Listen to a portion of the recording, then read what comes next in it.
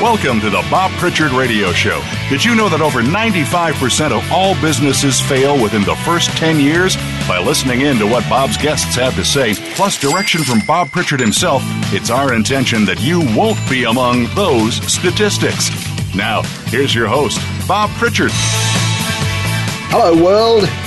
Welcome to the 415th edition of the Bob Pritchard Radio Show, coming to you on Voice America Business Channel. And we're broadcasting across the world in this our 9th year from our studio on Hollywood Boulevard in Hollywood, California. This is where technology meets entertainment. Last week I was overseas and I flew about 20,000 miles sitting on aeroplanes. And one of the things that really annoys me is how much time people spend in aeroplane bathrooms. People go to the bathroom, they put on makeup, they change their clothes, and God knows what else they do. And their whole aim, I'm sure, is just to inconvenience as many people as possible. Well, attention bathroom loiterers. The next generation of Airbus aircraft is going to track how long you spend in the loo, not before time. And it's all a part of an effort to make commercial cabins a digitally aware domain. The Airbus Connected Experience aims to give flight attendants a much more detailed survey of the cabin, with sensors for such criteria as when the bathroom soap is running low and how much toilet paper remains in each bathroom. But the rethinking of the passenger environment doesn't just stop with the toilet. At each seat, your belt will signal red for unbuckled and green when fastened.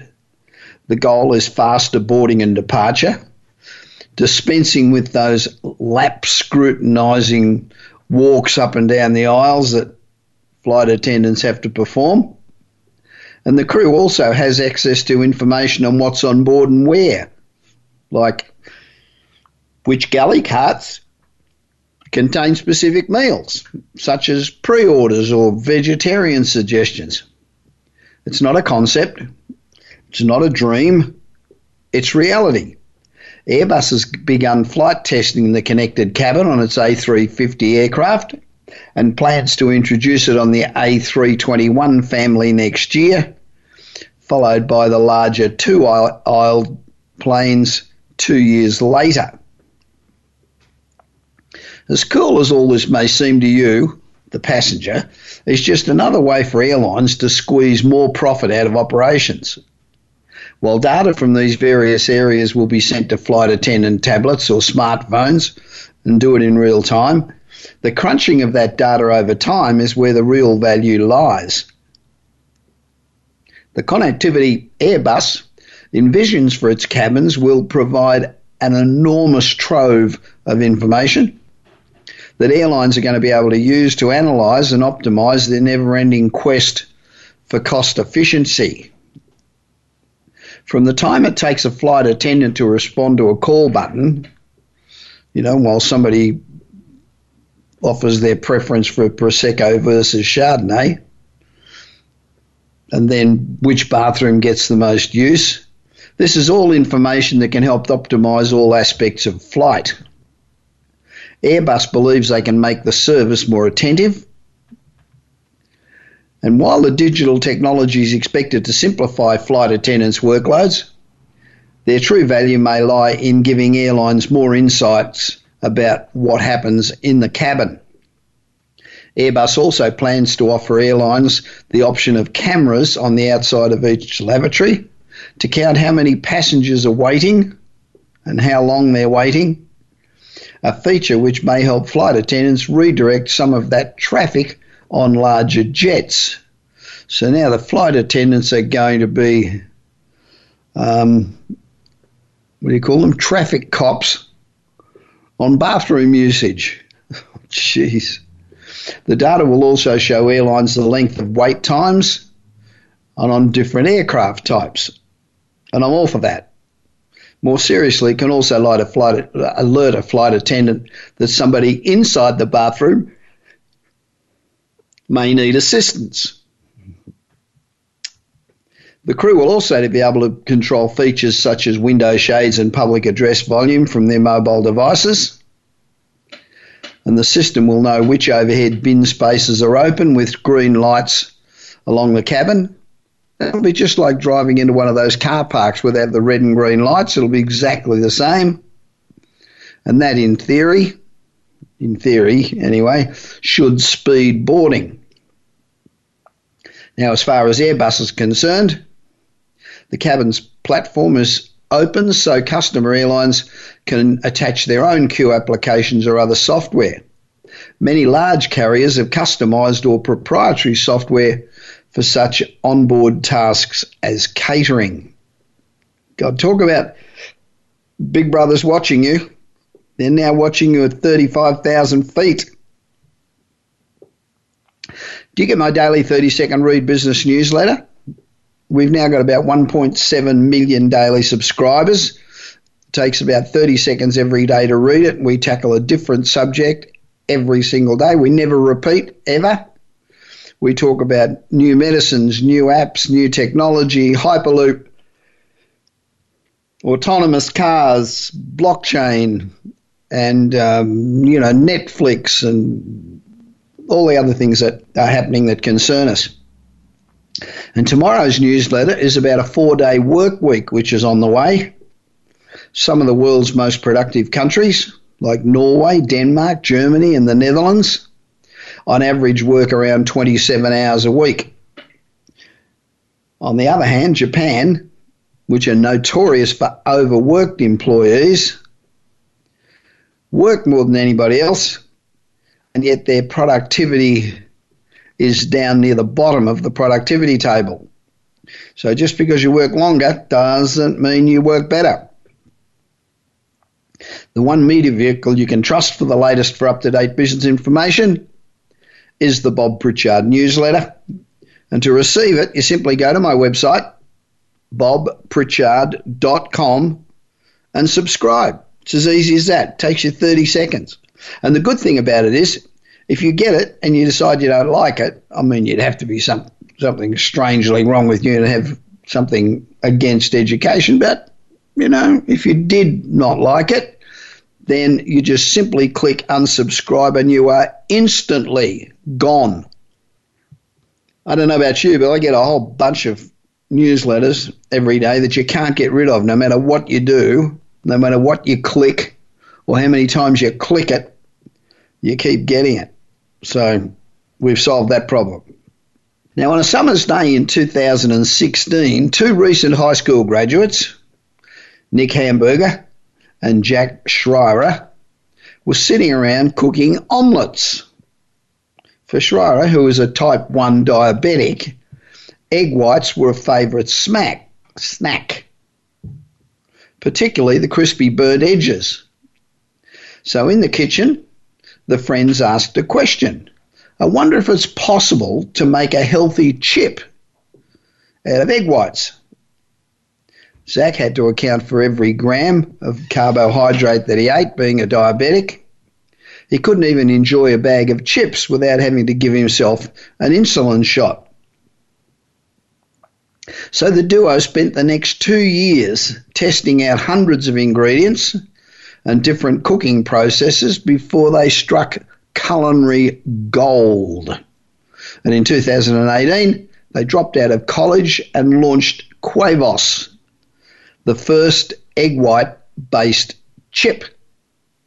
The snack was so good that it earned them a $50,000 investment from Kraft Heinz probably, $72,000 in pre-orders in Kickstarter, and more recently a $925,000 angel round.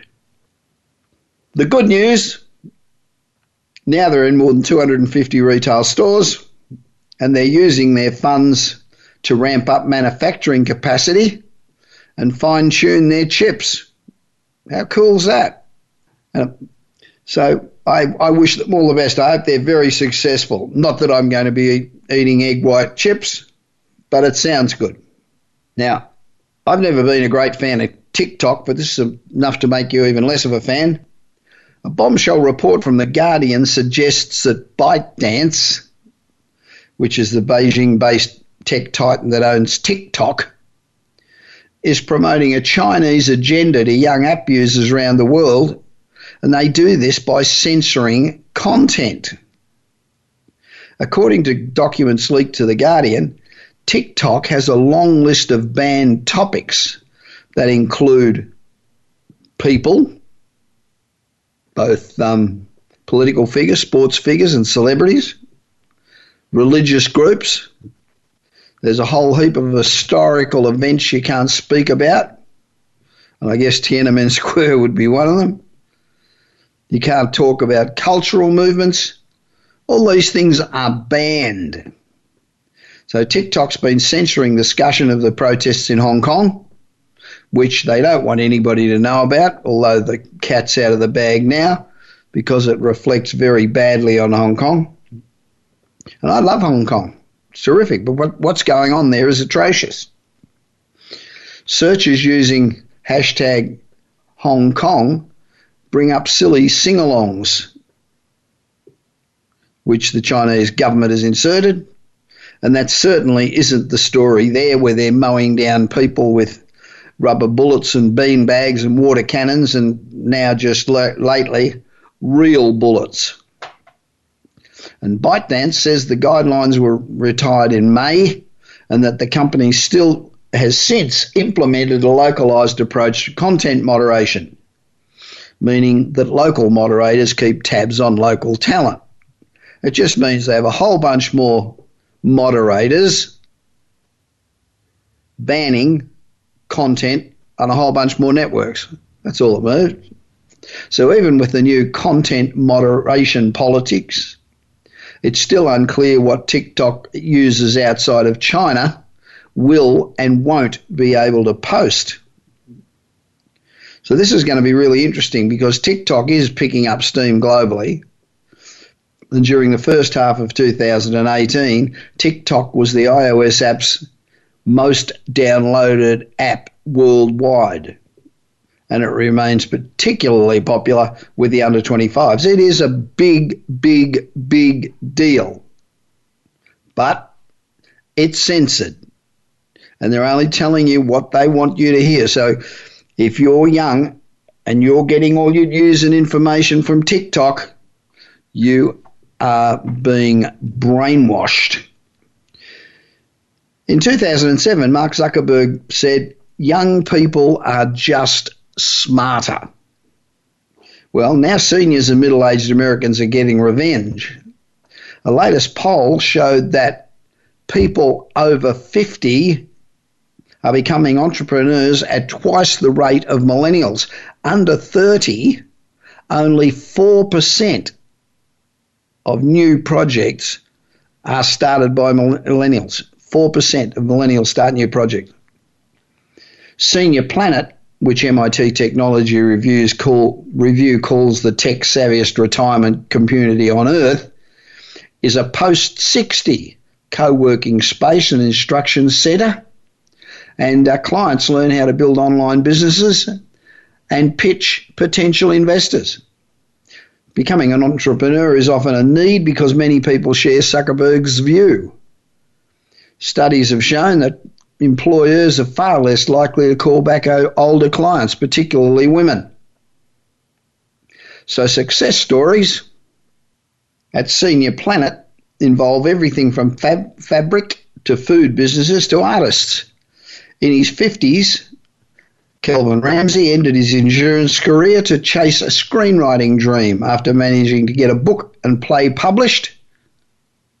He went to Senior Planet, learned computer skills, and is now a well-known writer with 37,000 Facebook fans. So how's that? And I read the other day that 64% of all new businesses are started by people over 50.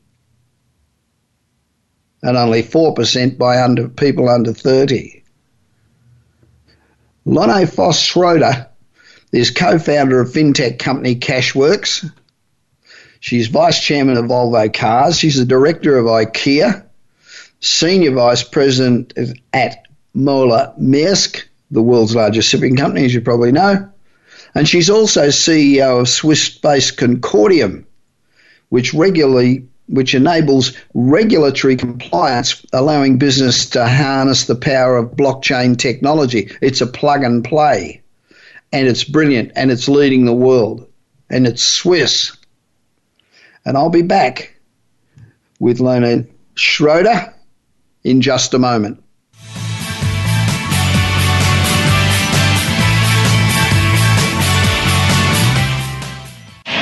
Do you want your business to achieve results you never thought possible? Bob Pritchard is recognized as the Business Leader's Advisor and has 30 years of experience as a straight-talking troubleshooter for Fortune 500 companies and SMEs across the world. Whether you need a checkup across all departments of your business or simply want to improve marketing, advertising, performance measurement, or some other area, Bob Pritchard will work his magic so you can blow away your competition. Bob Pritchard is also one of the most in-demand speakers in the world. Over 1,500 clients on 5 continents and countless standing ovations are a testament to how he changes the fortunes of business. Pick up Bob's new book, Kick-Ass Business and Marketing Secrets, at your nearest bookstore, or visit Bob's website at www.bobpritchard.com. Remember, if you want to be successful, call Bob Pritchard now. Worldwide phone numbers and more information can be found at bobpritchard.com.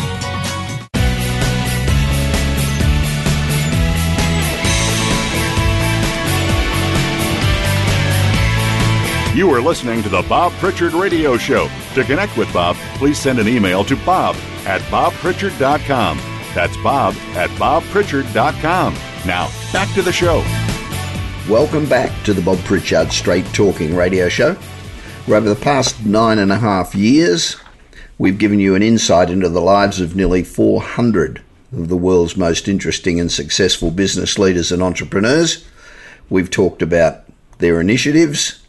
We've spoken to them about how they operate, the challenges that they've faced, and we try to ascertain what it is that makes them tick. You know, the success rate amongst business people and entrepreneurs and people that get to very successful positions is very low. And so we try to find out what these successful people have that perhaps the rest of us don't have. Lona von Schroeder has vast experience, amazing experience, great resume, ranging from large cap companies in aviation, oil and gas and shipping, to capital markets. Lona is also co-founder of fintech company Cashworks, vice chairman of Volvo Cars, and a director of IKEA. Wow, that's pretty good.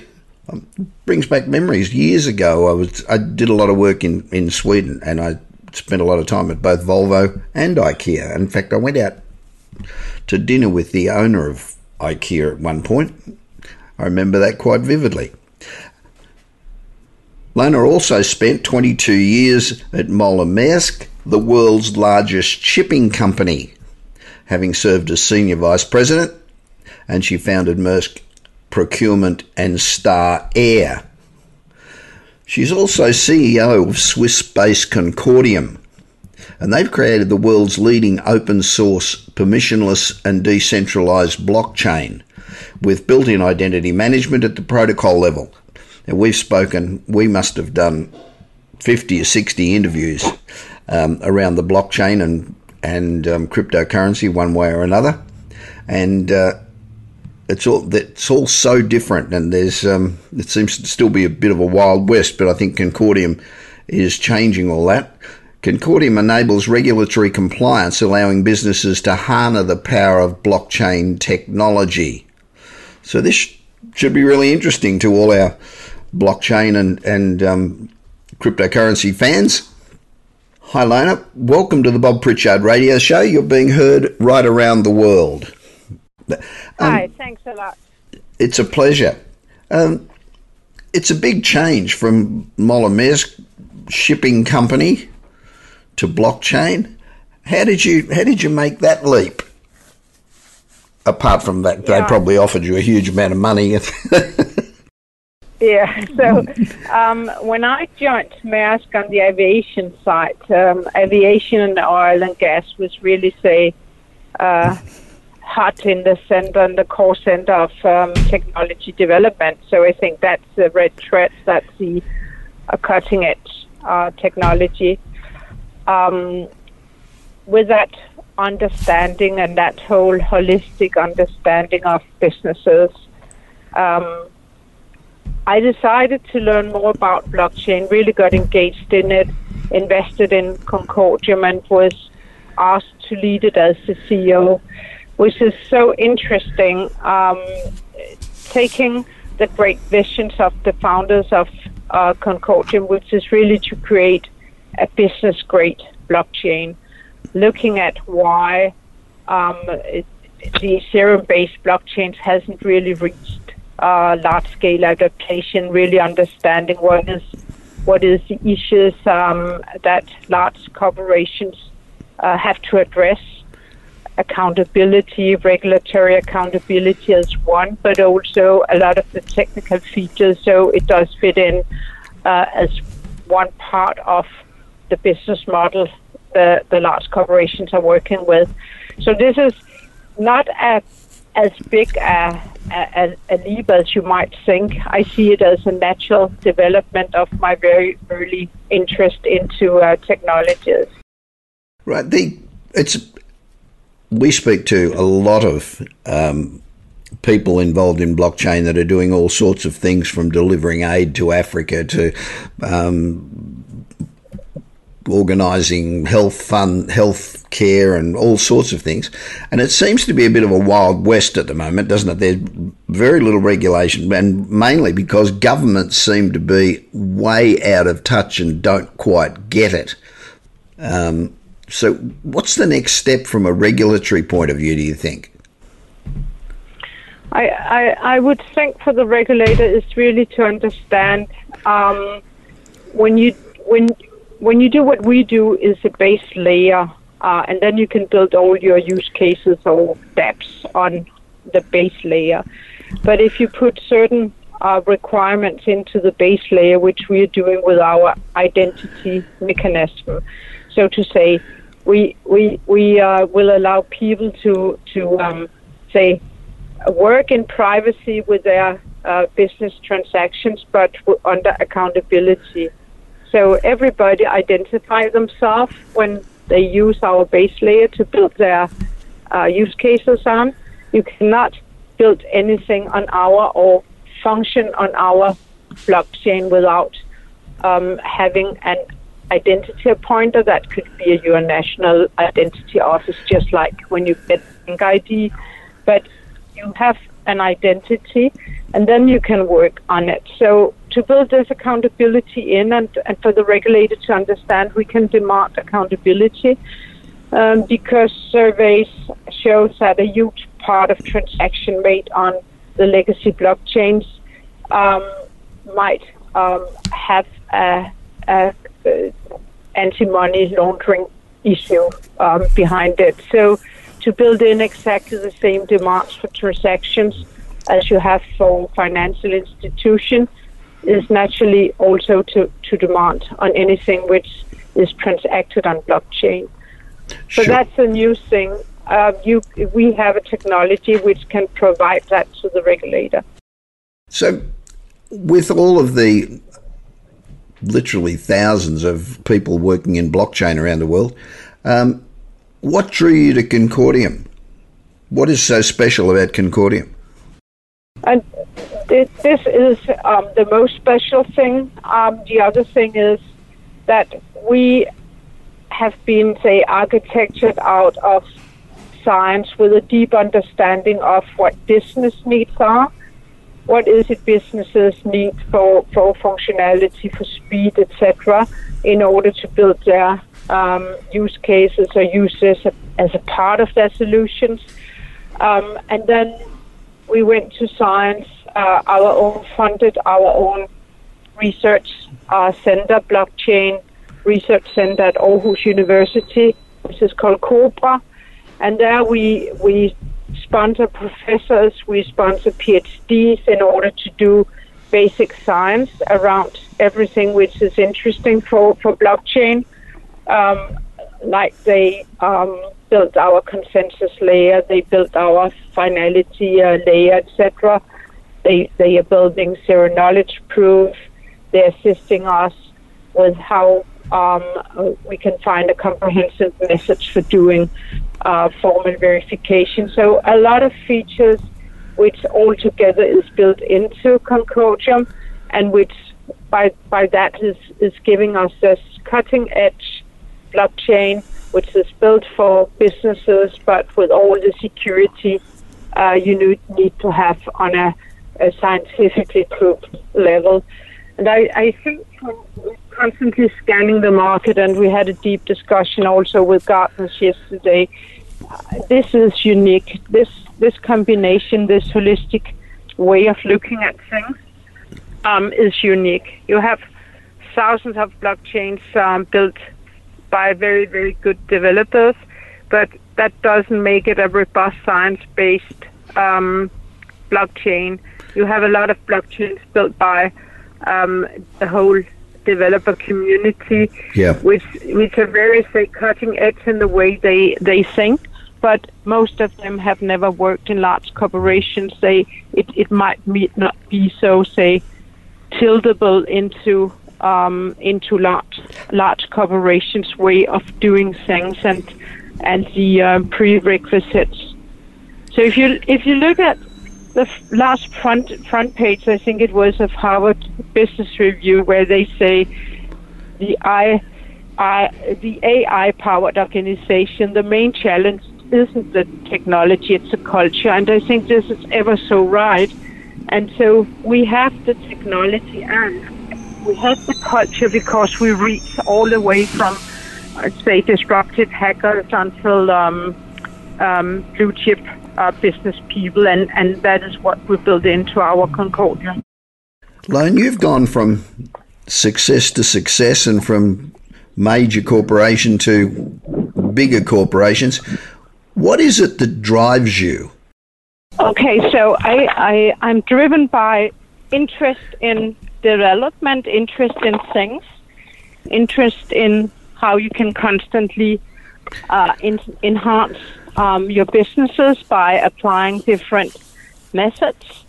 The mixture between technology and people in business creation is fascinating me. Mm. Are you a technical person, or are you just a fantastic administrator and CEO, or how much technical knowledge do you have? I've become a technical person as well. I'm not a coder, but I do understand exactly how to build fintech and how to build very complex software. Right. So I think I'm a very good product owner. What's the biggest challenge you've faced? I mean, as a woman coming up through major corporations, what's the biggest challenge been? So since I've tried not to be a woman, I don't know how much the challenges are, say, due to that you are a woman, or it's simply the challenges to move things, to get, say, the way to the market for product, time to market, to get that in place, to get your thoughts into a result of a deep process, to get your own process into other people's ability to operationalize strategies. I think that's a constant challenge. I know here in the United States there is a real lack of women in not only the technology space in general, but certainly in the blockchain space there seems to be very few women. Is that the same in Europe, or do you think that it's much more balanced, men and women in Europe? No, I think it is a lack of. I see a lack of women amongst our coders. I see. I wouldn't say a better balance, but I do see on the science side it might be easier to find, but I wouldn't say easy. I think we have a single female on our science team on formal on zero knowledge proof, one of the leading persons experts in the world, but it's difficult. I think it will come though. I can't say why. I'm trying to build in Concordium. We are trying now to build a culture which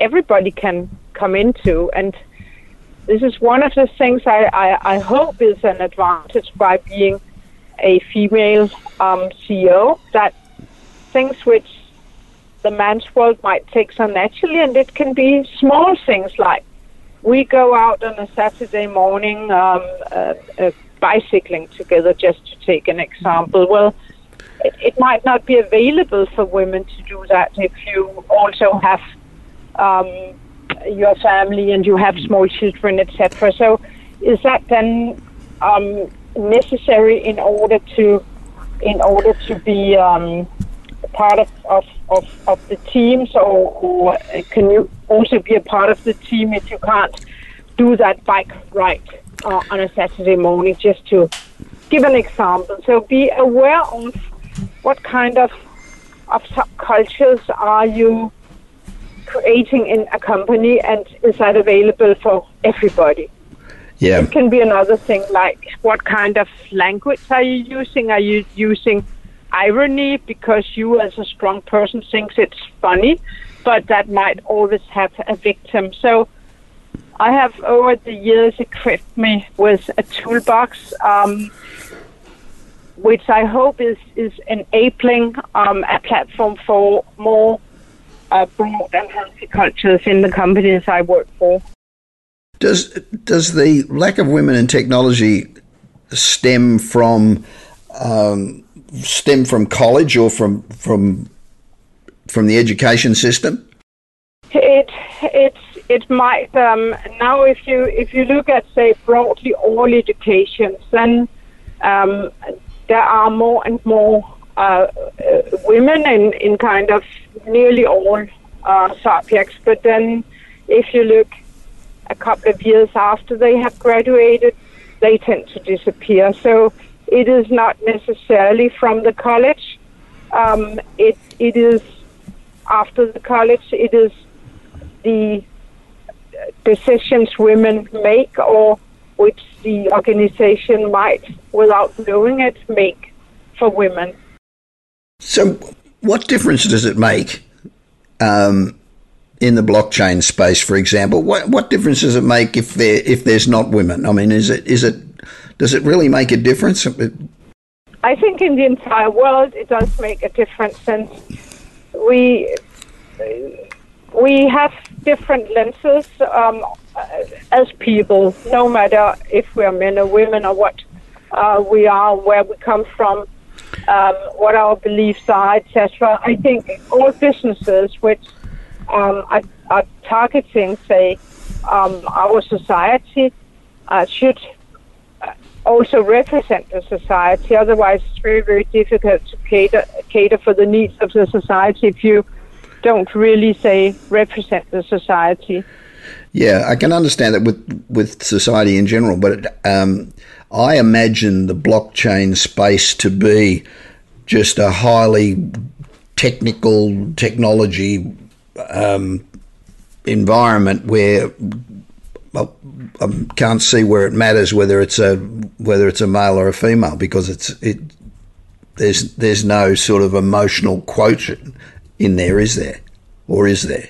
So it depends. It depends why you make the code. What is the purpose of your code? So if the purpose of your code, like in our cases, to provide a really, really good technology, which eventually offers a toolbox for creation of dApps and use cases for all businesses, then it does matter to that code and the whole way you design your software represents the world with all the different lenses you are looking at from various parts of the world. So a technology is not, say, our blockchain is not for the sake of the technology. Our blockchain is for the sake of creating that. And therefore, yes, I think it does matter. Now, if somebody wants to use Concordium blockchain, is it a plug and play sort of thing, or is there how does it work? Yeah, it will be when it's launched on the mainnet. It's a plug and play. It's a very, very a good toolbox. We put a lot of emphasis in the user interface. So one thing we have developed is our own language, smart contract language, which is kind of bug-free, and if you know how to do use cases, it's very, very easy to use that language, and that language is linked to our goal of providing a blockchain which is really secure and safe. The last thing you want is that because of the complexity of your language, you actually build in some unintended bugs in your smart contracts, which is disastrous, of course, since what you're making on a blockchain is immutable. Yeah. So this comes with the whole concept. Plug and play, easy. People with basic knowledge of how to do smart contracts can easily do, and we even provide a set of standard smart contracts to use. From where I sit, it appears that literally thousands of companies all over the world are getting into some form of blockchain, from banks to stock exchanges to insurance companies to even aid agencies, and an incredible number of people are using blockchain. How do you get into the market? Do you think the market's still open enough? I mean, if somebody's spent a whole bunch of money building their blockchain on Ethereum or whatever they've built it on, is the room left in the market to adopt a blockchain still huge? I mean, what percentage of the market are we in already? Are we at 5%? Are we at 10%? I know that's hard to gauge, but no. You're at a kind of micro level now compared to the potential available market. Yeah, compared to the potential. So it's you can compare where we are now with the very early years of the internet. Right. Say that we are in the early 90s now. I don't think anybody who were kind of building things on the internet at that point in time is really around now. So if you compare it to the very, very early years of the internet, that is kind of where we are on blockchain. And as we discussed in the beginning of our conversation, there has been no adaptation.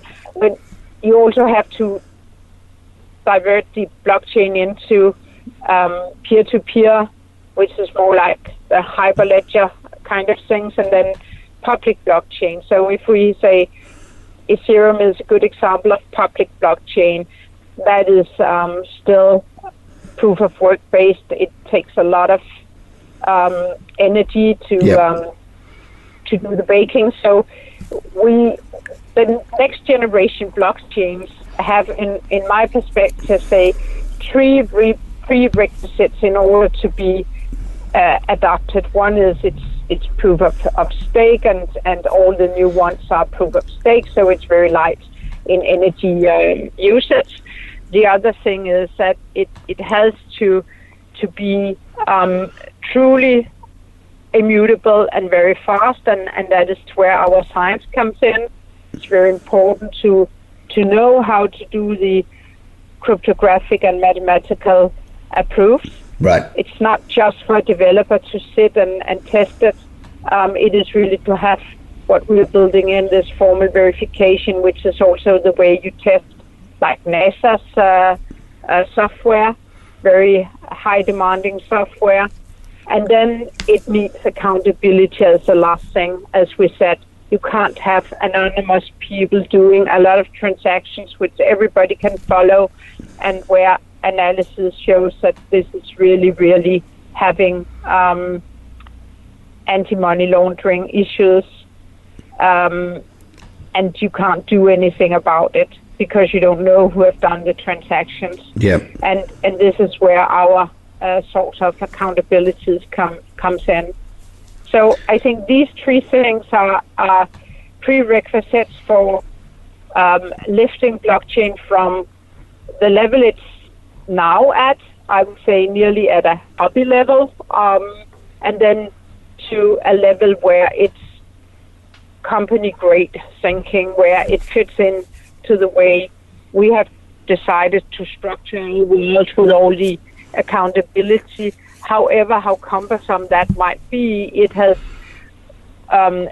developed out of various situations, and I cannot see a situation where a regulator could allow that you can transfer money in a very relaxed way on blockchains, but if you go to a bank and have your bank account and to run a bank, you have all this regulatory demands to adhere to. You simply can't have that duality in the systems. So if blockchain's really in its very early infancy, how do you estimate that blockchain is going to transform the world? What's going to be the big change, and what industries are going to pioneer it? So I think a pharma industry could pioneer it because, and I know a lot of use cases are being built for provenance of medications, for example. I also think, and I work, as you know, closely with the automotive industry, who are really pioneering in all aspects new technology. It fits very nicely in there. I think blockchain will change the way we design things because you don't need the intermediator. And the simple form of intermediator, that's really a person who just makes sure that two other persons could speak together or does know each other, etc. But we are far beyond that now, where intermediators are also giving certain, putting up certain permissions.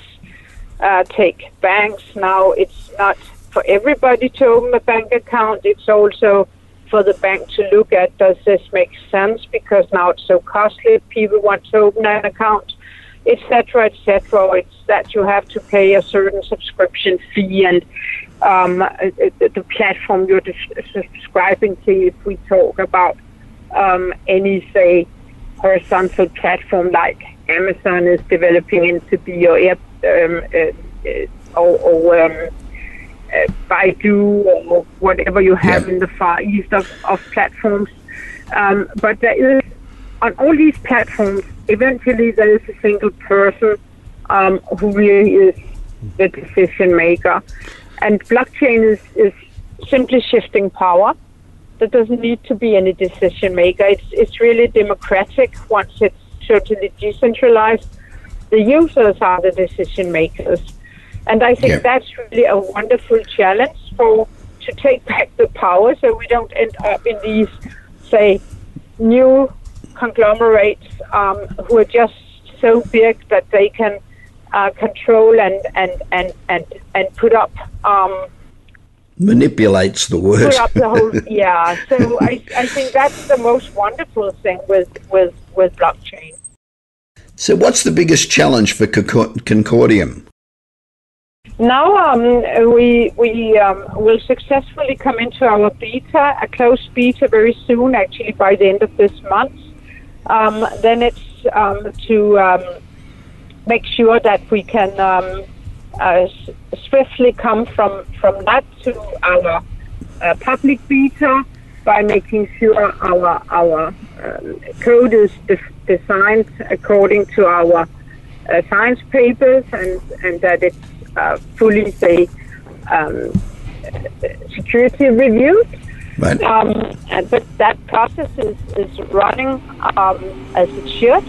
And then we will launch our coin. And of course, that is really to get our message out and to hopefully find a lot of people who think this is very interesting to invest in our coin, which is the GTU. And then it's a long period of time after that to show that this is a blockchain people are building at. This is a blockchain people are gravitating to. Because it's meeting the customer's expectations and demands. Is it if you're a logistics company, and I would imagine that blockchain would be fantastic for like a Merck, for example. Is it a huge job to go from a legacy system to plug into blockchain and change the whole way you operate? Is that a massive job, or does the blockchain sort of sort it out on the way? It's not a massive job, and I don't think you would say blockchain is not necessary, and public blockchain is not necessary for all parts of your business, but for certain parts, it provides you business opportunities, and indeed, it could also take a lot of your administration layout, and this is something large corporation or any corporation is really constantly working with getting their overhead down. And overheads are also like to the tune of maybe even 15% of your revenue. So overheads are very, very expensive. And if you can find ways to get overheads down and at the same time really grow new business opportunities, I think that's very attractive. Right. Of course, there will be a time where you will work with, say, maturing your organization to this, but one part of Concordium is now producing, say, easy, understandable material, how to get started, simply to get the C-level understanding what is it, what can you use it for, and then we will, after our mainnet launch, we will show a couple of use cases, I think in the automotive industry, but also on like global identification, things like this, just to show what is it. Well, what's the biggest challenge to widespread adoption of blockchain? Is it lack of awareness of what it can do? Yeah, I think today it's that you simply don't have the technology which you need in order to use it. So that's the first thing. And we are providing the technology. Others are also providing the technology aspect, but that is the first step. That is simply to have the technology ready. The second wave is for companies to understand how they can use it and where they should use it. And that will grow from developers, it will grow from system integrators, and it will grow from the CTOs of the companies understanding more and more how to build these new technologies together. And certain industries, yes, will pioneer it, and then there will be the adaptation of it. Lone Fons Schroeder, thank you very much for speaking with me on the Bob Pritchard Radio Show. Lone is the CEO of Concordium, which is a leading blockchain technology company. And to find out more about Concordium, go to Concordium, Concordium, Concordium.com. And I'll be back with more of the Bob Pritchard Radio Show on Voice America Business after this short break.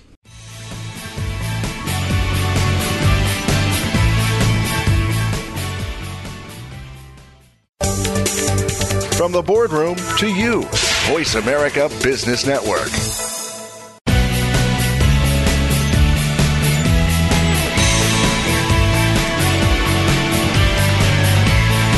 You are listening to the Bob Pritchard Radio Show. To connect with Bob, please send an email to bob@bobpritchard.com. That's bob@bobpritchard.com. Now, back to the show. Welcome back to the 415th Bob Pritchard Straight Talking, absolutely no bullshit business radio show. We're coming at you on Voice America Business Network, broadcasting right across the world from our studio in Hollywood, California. Now, labs are currently competing to develop, wait for this, brain implants. Advances in cognitive neuroscience and brain imaging technologies have started to provide us with the ability to interface directly with the human brain. That's pretty scary. So computers talking directly to brains and brains talking back to computers, which then enables whatever action needs to be taken. Now, researchers have used these technology to build brain-computer interfaces. And these are communication systems that don't depend on the brain's normal output pathways, with peripheral nerves and muscles. In these systems, users explicitly manipulate their brain activity instead of using motor movements to produce signals that can be used to control computers or communication devices. Human-computer action researchers explore possibilities that will allow computers to use as many sensory channels as possible. Researchers can infer information about user state and intent by observing their physiology, their behavior, or the environment in which they operate. Using this information, these systems can dynamically adapt themselves in order to support the user in the task at hand. It's pretty incredible when you think about it.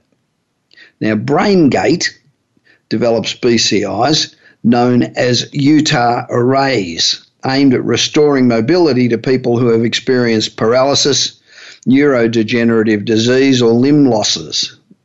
The baby aspirin-sized Utah arrays, baby aspirin size, you know how small that is, are surgically implanted into the brain's motor cortex. BCIs record neural activity and translate it to command external actions like sending text messages, purchasing products online, moving robotic arms to stack blocks, stuff like that. Stuff that's pretty basic to us, but big deal to people who have a handicap. So this technology could have non-medical applications as well. For example, people could control devices or drive their cars using their brains. That sounds great. Most people don't use their brains when driving their cars. Now, BCI can enable people with paralysis to directly operate an off-the-shelf tablet device just by thinking about making cursor movements and clicks. They don't have to actually do it. All they have to do is think about it. So 3 clinical trial participants with tetraplegia using BrainGate were able to navigate through commonly used tablet programs, including email, chat, music streaming, and video sharing. They messaged with family and others. Similar technologies have shown that the device can enable people to move robotic arms or to regain control of their own limbs, despite having lost motor abilities from illness or injury. Now, that is extraordinary. 2 participants in this trial had ALS, which is a progressive disease affecting the nerves in the brain and the spine and that control movement. Excuse me. The 3rd participant was paralyzed due to a spinal cord injury. They were able to make up to 22 point-and-click selections per minute while using a variety of apps. In text, they could type up to 30 effective characters per minute using standard email and text interfaces. One of the participants really wanted to play music again. Now, she can play on a digital keyboard. How fantastic is that? Now, Elon Musk's Neuralink is also developing an implantable wireless system. The goal is to implant devices in paralyzed humans, allowing them to control phones or computers. The first big advance is flexible threads, which are a fraction of the size of a human hair. And this system could include as many as 3,072 electrodes distributed across 96 threads. Paralyzed people with brain implants have brought objects into focus and moved robotic arms in laboratories. Again, this is incredible. Paradromics, which is a company, I think it's in Canada, has created a nickel-sized device implanted in the brain and exchanges data with a computer to help treat chronic and severe mental disorders like schizophrenia. For example, a person who is blind does not have visual data coming into their brain. But Paradromics uses ultra-high broadband communication links with the brain with the goal of restoring lost functionality like eyesight. Now, this could help treat diseases like ALS or addiction. This really is brain surgery. Now remember, if you're not living on the edge, you're taking up too much space. It's easier and it's much more rewarding to do the impossible than it is to do the ordinary. As I say every week, any bastard can do the ordinary. Walk out in the street. Everybody can do the ordinary. You don't want to be ordinary. So if you're always trying to be normal, you're always going to be ordinary. And you're always going to be really bloody boring. You're going to be the person that as soon as you leave the party, everybody's going to say, Christ, that guy was boring. You don't want to be boring. In the meanwhile, while you're getting to be exciting, I hope you have a great week and continue to be successful, because the alternative to success sucks. This is Bob Pritchard, broadcasting today from Hollywood, California, where technology meets entertainment. You've been listening to the Bob Pritchard Radio Show. Please join us again next Tuesday at 8 p.m. Eastern Time, 5 p.m. Pacific Time on the Voice America Business Channel. Until then, enjoy another week of success in your business and your life.